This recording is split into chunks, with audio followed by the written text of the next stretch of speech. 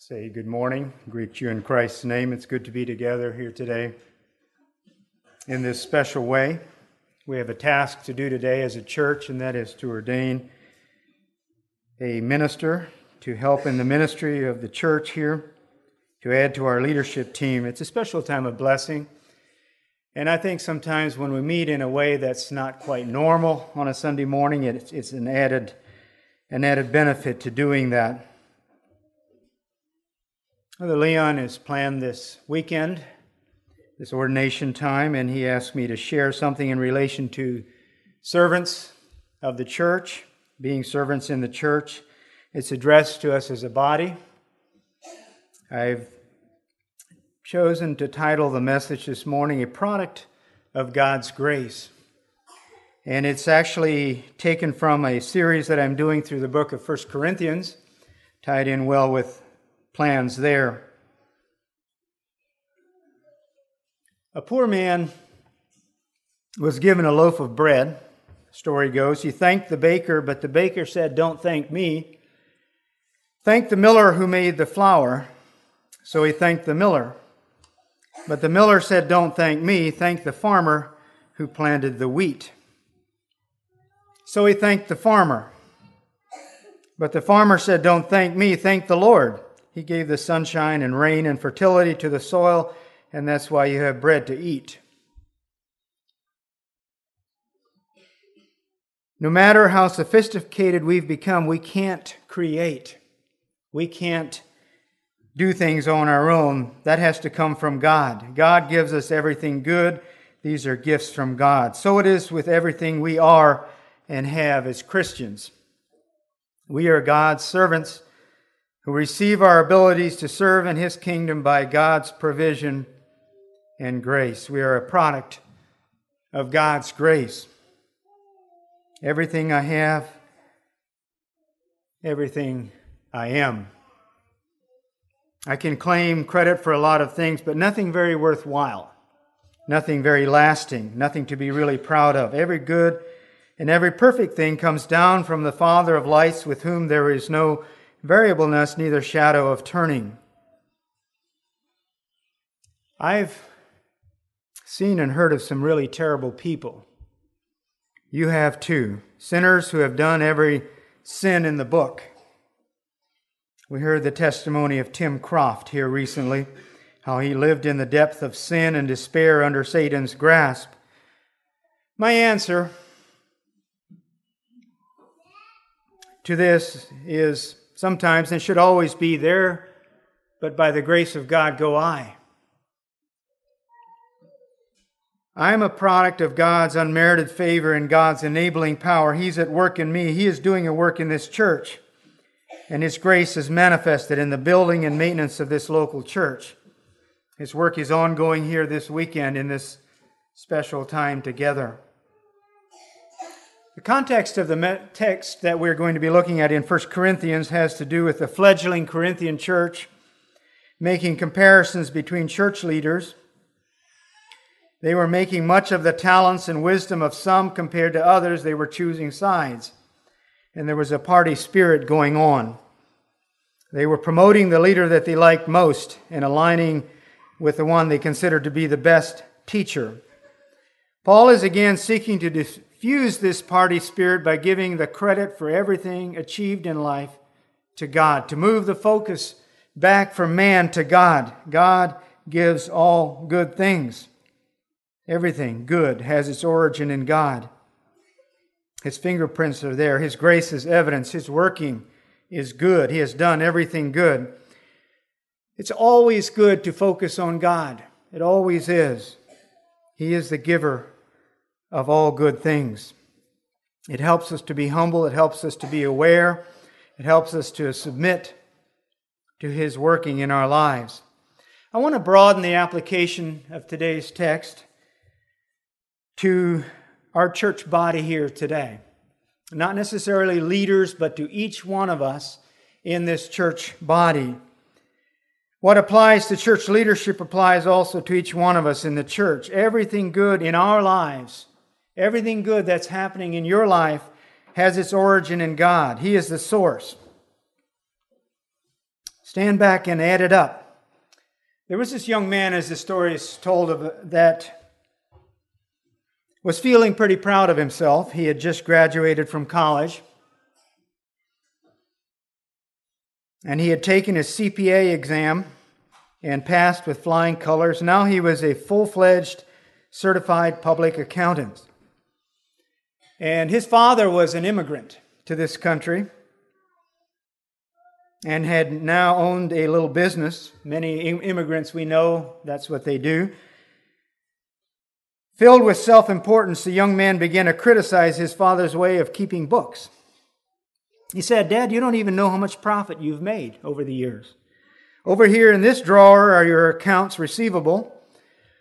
Over here are your receipts, and you keep all your money in the cash register. You don't have any idea how much money you've made." The father said, "Son, when I came to this country, the only thing I owned was a pair of pants.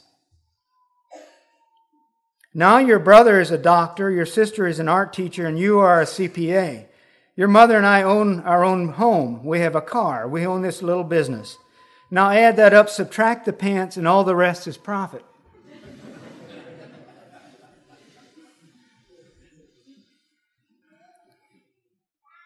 We need to add it up. We sometimes take so much credit to ourselves for what we have done in our lives. We think, oh, we've accomplished something. Add it all up, subtract the pants, and that's where we are. They're all from. It's all from God. Everything else is profit from God. It's all a product of God's grace. It's a little humbling, and it should be. Today, as we look at this text in 1 Corinthians, I want you to notice the irony in Paul's voice, or in his writing. He wanted the young Corinthian church to sense the uselessness of evaluating people on the basis of their earthly wisdom. And he uses himself as an example later in the book of 1 Corinthians. He says, "For I am the least of the apostles, unworthy to be called an apostle, because I persecuted the church of God. But by the grace of God I am what I am. And his grace toward me was not in vain. On the contrary, I worked harder than any of them, though it was not I, but the grace of God that is with me." And that's the theme of the message this morning. It is the grace of God in our lives that's working. Our text this morning is taken from 1 Corinthians chapter 4, verses 6 to 16. I invite you to turn there, 1 Corinthians 4, verses 6 to 16, and we'll be reading. And let's stand together to read this morning the Word. 1 Corinthians 4, 6 to 16.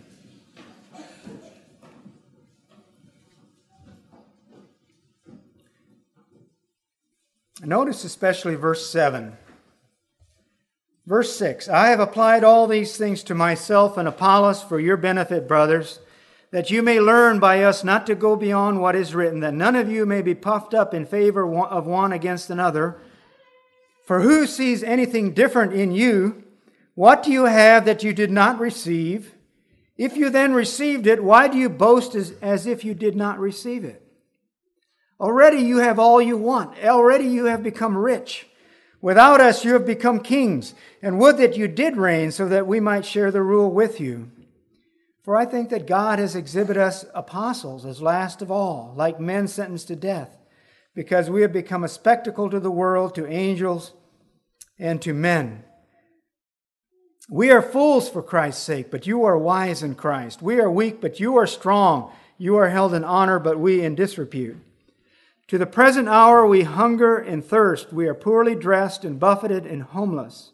And we labor working with our own hands. When reviled, we bless. When persecuted, we endure. When slandered, we entreat. We have become and are still like the scum of the world, the refuse of all things. I do not write these things to make you ashamed, but to admonish you as my beloved children. For though you have countless guides in Christ, you do not have many fathers. For I became your father in Christ Jesus through the gospel. I urge you then, be imitators of me.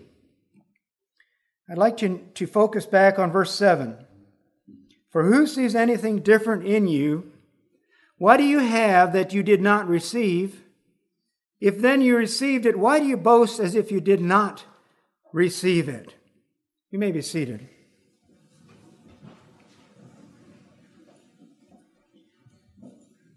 Everything good that I have in my life and ministry is by the grace of God. I freely admit that. God has graciously shared these things with me, and I must use these gifts for His glory and the furtherance of His kingdom. There's absolutely no room for me to boast in myself or in any man. I am a product of God's grace. We all are.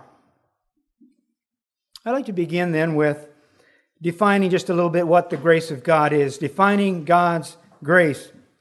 Grace is, number one, God's unmerited favor.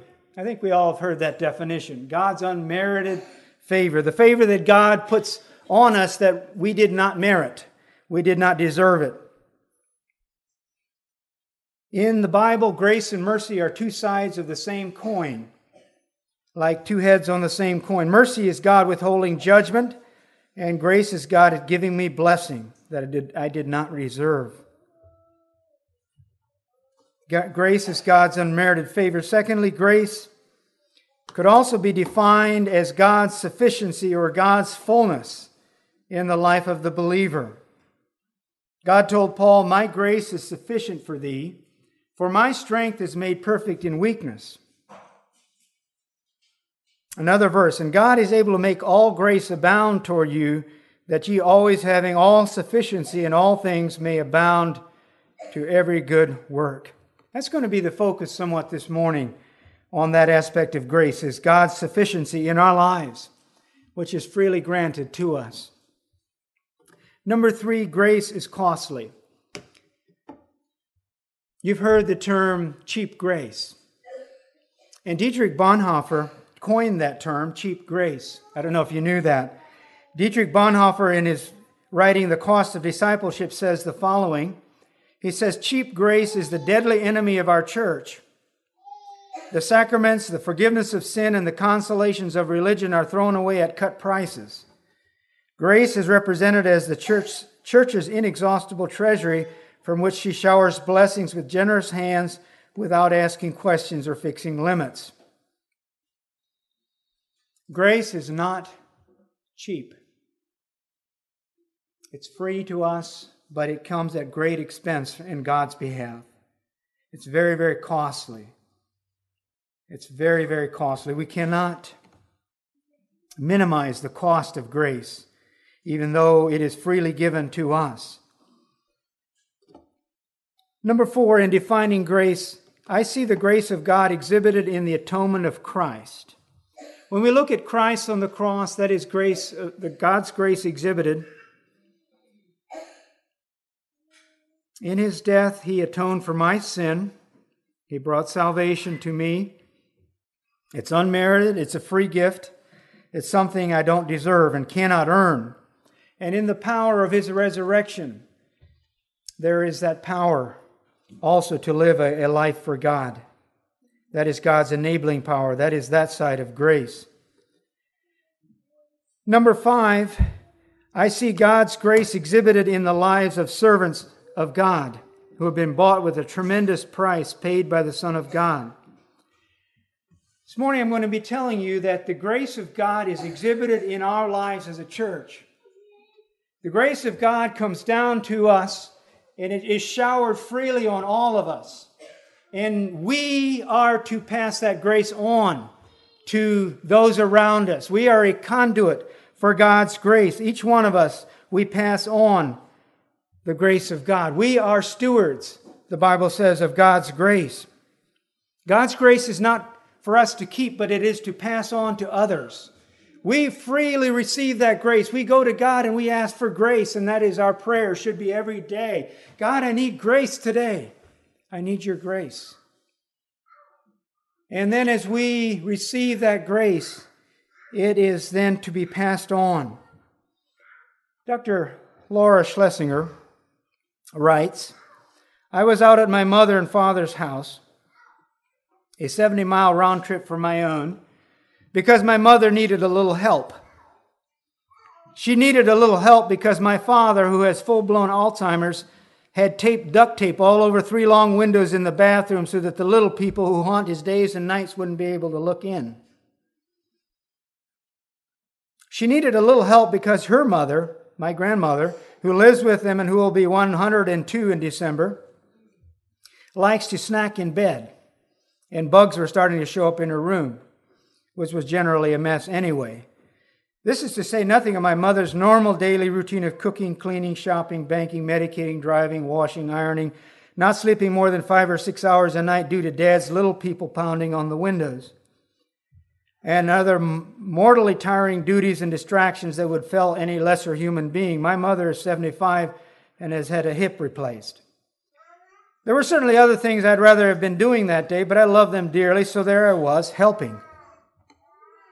I emptied and washed my grandmother's reeking chamber pot, scrubbed the bathroom floor where she regularly missed the toilet, took Daddy shopping for a bath curtain, pulled off all the tape, hung the curtain, washed and hung our several loads of really stinky laundry, scrubbed and swept, changing bedding and tablecloths, loaded the dishwasher, etc.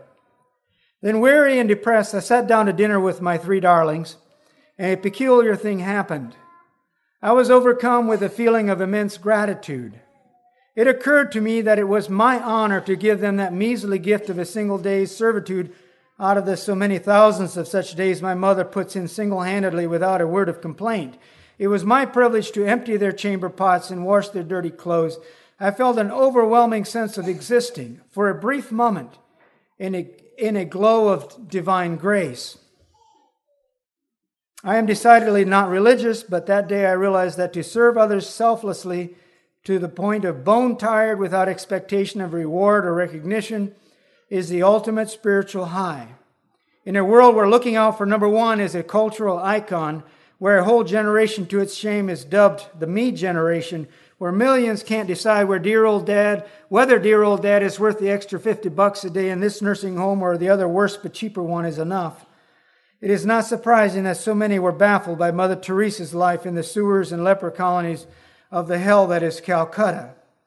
I am glad I got the tiniest glimpse into paradise where she must really have lived. This is the perspective of Dr. Laura Schlesinger, who is not a Christian. But as believers, this principle holds true for us. I'd like for you to visualize just a bit the grace of God is showered on us daily. God's grace comes from His throne on our lives. We are a product of that grace. And we are to pass that along and to impact others' lives by that grace. Our role as God's servants in this church is to go to the source of grace every day, say, God, I need your grace today. Please, I need your grace in my life. And then to receive that grace. That grace is free, but we must receive it. Not everybody receives that grace. People rebel against that grace. But we receive that grace, and then we allow that grace to pass through and bless the lives of others. I'd like to next look at some personal awareness of God's grace. What it is that God's grace does in my life. I'm going to use an acronym today that it's not original with me. I believe it's Rick Warren that used this acronym. And it spells the word shape, my shape. And it relates very well to the grace of God in my life, how God's grace is received into my life and how it manifests itself in my life. I want to go over all these, a number of points there. First of all, it's my spiritual gifts.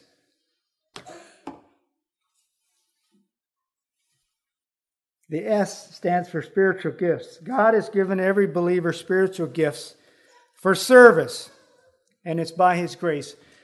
Turn in your Bibles to Romans chapter 12, please, and follow along. Romans chapter 12. There are a couple of passages in the New Testament that talk about spiritual gifts, and Romans 12 is one of those. I want to read from verses 3 to verse 8 of Romans chapter 12. notice the word grace as it comes into this discussion with our gifts. Notice the word grace as we read through this passage. Where does grace come in?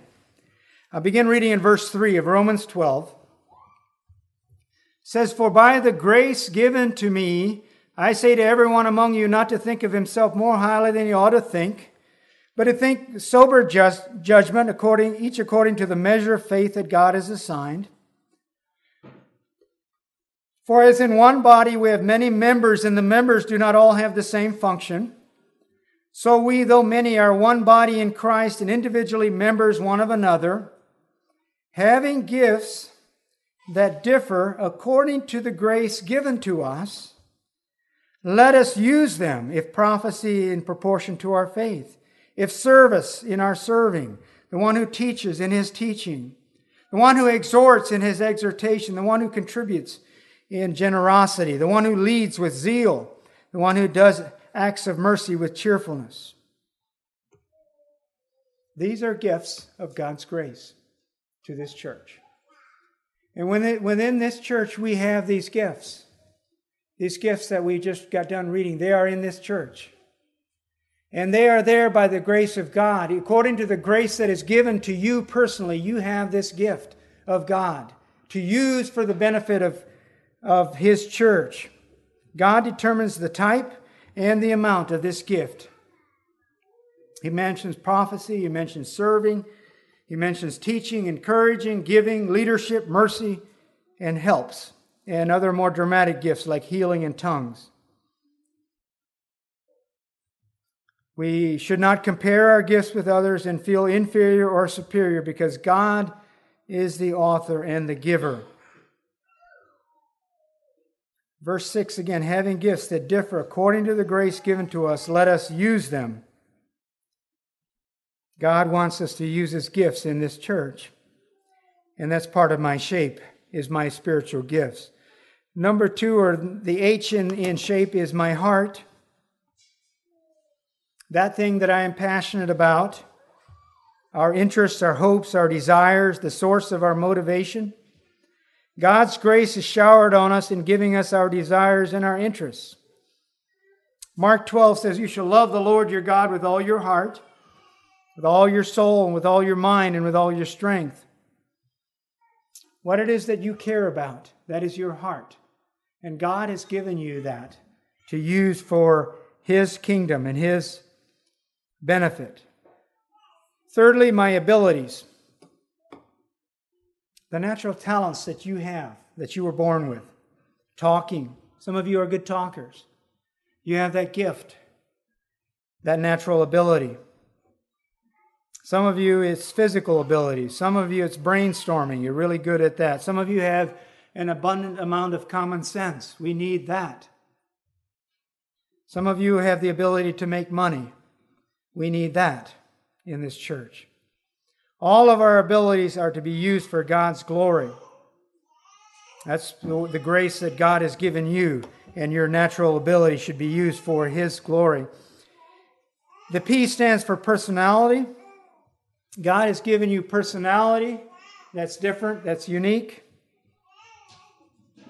You may be a thinker, or you may be a feeler. You may be an introvert or an extrovert. You may be choleric or sanguine or melancholy. God uses all these personalities in His church. Finally, my life experiences.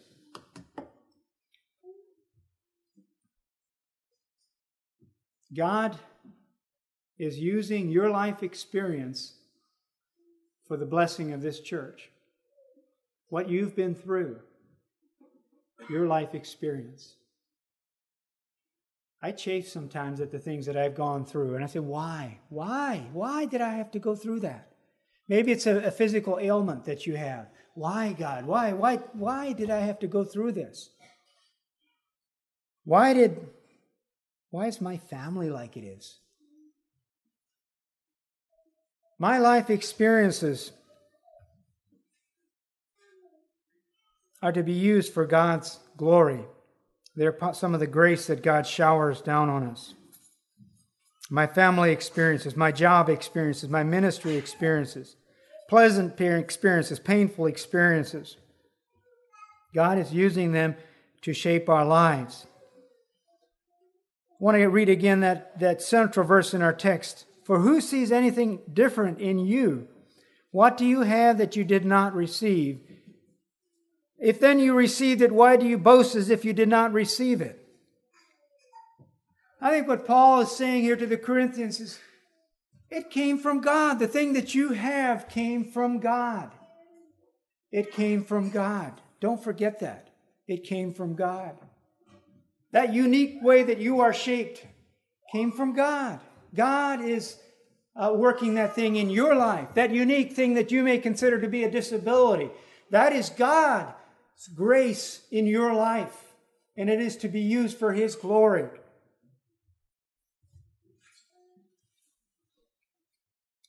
How should we respond to the grace of God?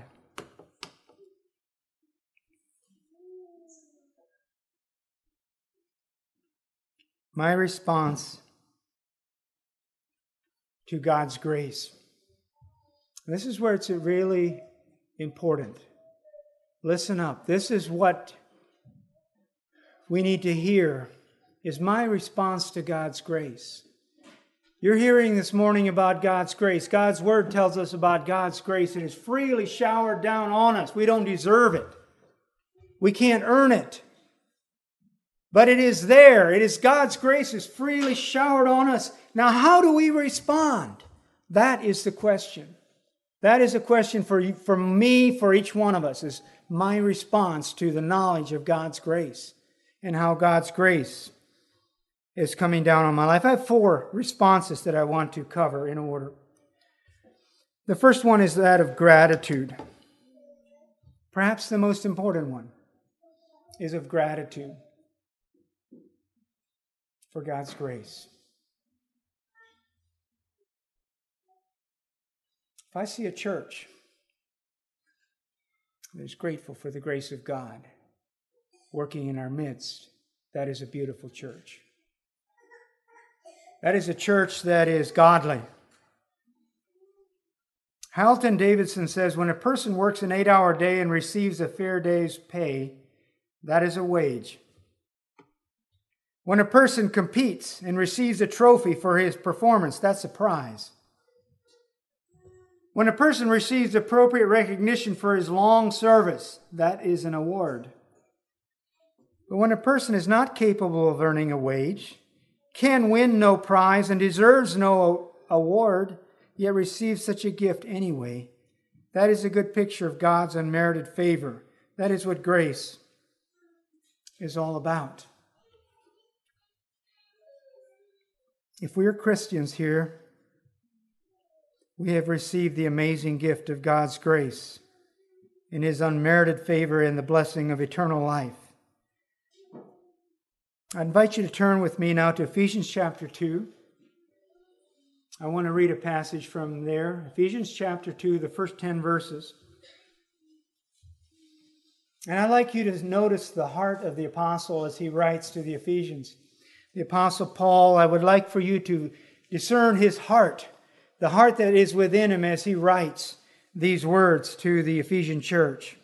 Listen to the tone, listen to the gratitude that is there. Ephesians 2, begin reading in verse 1. And you were dead in the trespasses and sins, in which you once walked, following the course of this world, following the prince of the power of the air, the spirit that is now at work in the sons of disobedience, among whom we all lived in the passions of our flesh, carrying out the desires of the body and the mind, and were by nature children of wrath, like the rest of mankind.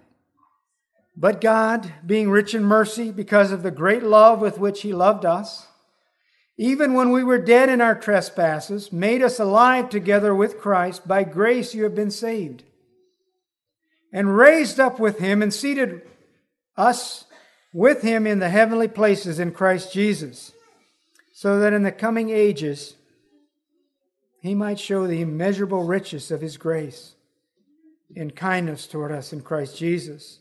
For by grace you have been saved through faith, and this is not your own doing. It is the gift of God, not a result of works, so that no one may boast. For we are His workmanship, created in Christ Jesus for good works, which God prepared beforehand that we should walk in them. How should we respond to the knowledge of God's grace? We respond with gratitude. I want to read you a little story that a man named Mark Bruner wrote. Mark Bruner shares a story about his son and a gift. He says, many Christmases ago, I decided to build my son a barn in which he could put all his tractor and farm implement toys that he had collected over his young life. It was to be a barn unlike any barn I or he had ever seen. I wanted it to be detailed right down to the grooved floor and pulleys on the beams. It was to be large enough to be scale for the 1/18th scale tractors and implements that were to be placed in it. I constructed it in 3 sections, a ground floor, a drive-in, and a loft. It took months to build, as well as great secrecy to conceal it from him. Finally, Christmas Eve came, and the barn was placed in Dan's room. We guided him down the hallway and ushered him into his room. When he saw the barn with all of his tractors and implements in place, he literally exploded in excitement. He ran all around the barn, touching and examining every detail. Words tumbled out, but there were no sentences, just simply exclamations of excitement and joy. As the night wore on and Danny finally began to calm down a bit, his little 4-year-old heart began to displace some of that enthusiasm with thankfulness. He couldn't thank me enough and felt that he just had to do something to merit such a valuable gift. I asked him to pick up the Christmas wrappings, and he did so with gusto. Over the course of that holiday, little Danny became a slave to his gratitude and willingly volunteered to do many a grateful errand for his dad and mom. He had reached a level of gratitude where something just had to give, so he did. That, folks, is a picture of what we should be like when we sense the grace of God. Our lives need to be thankful lives, lives of gratitude for the grace of God. We must respond with gratitude like little Dan did when we see God's grace working in our lives. There is no other good response. We can't help it. Our response of gratitude attests to the enormity of God's grace. We respond with a desire to please the giver. We respond with joyful service. We don't win God's favor, but our life of grateful service is an indicator of the reality of our experience of God's grace. And an amen belongs there. Amen. Our lives are to be an indicator through our thankfulness for the grace of God. If you take nothing else away from the message, it should be that we will respond in gratitude to the grace of God that has been given to us. Number 2, we respond with humility.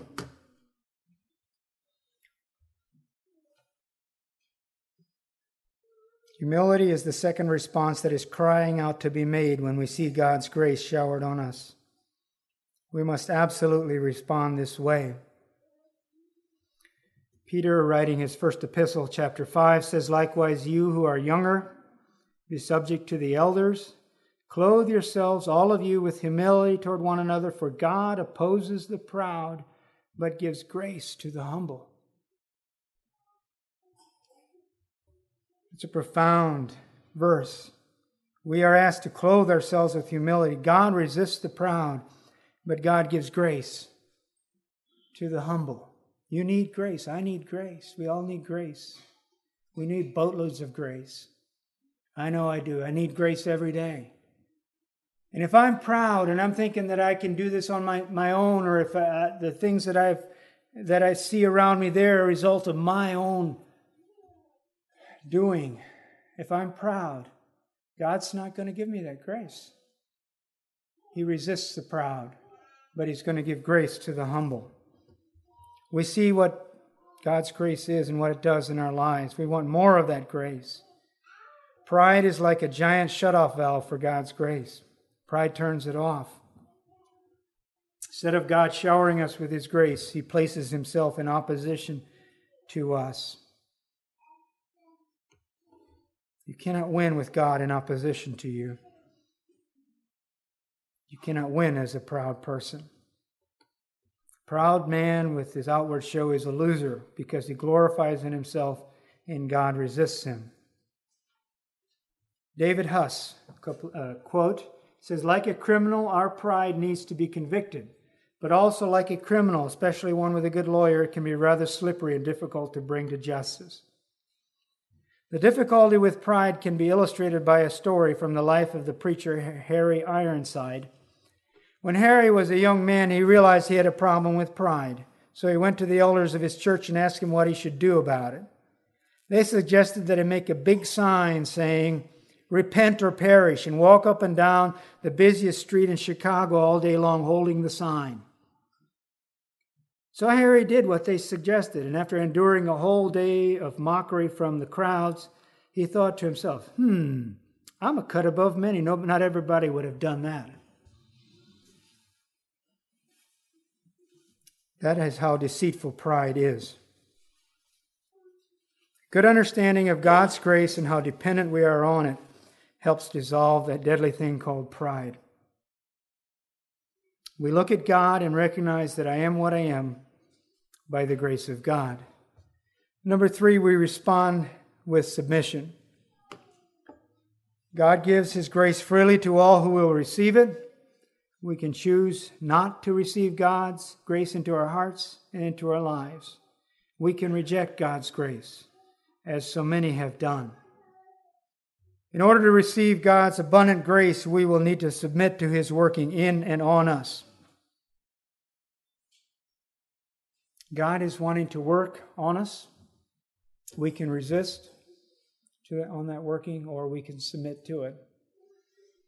Dr. Ronald Meeks, a biblical studies teacher at Blue Mountain Community College in Blue Mountain, Mississippi, writes, I have not had the opportunity to travel much, but several years ago my dad won a trip to Italy through his business, and he asked me to go along. The highlight of the trip was visiting Florence, the great city of the Renaissance.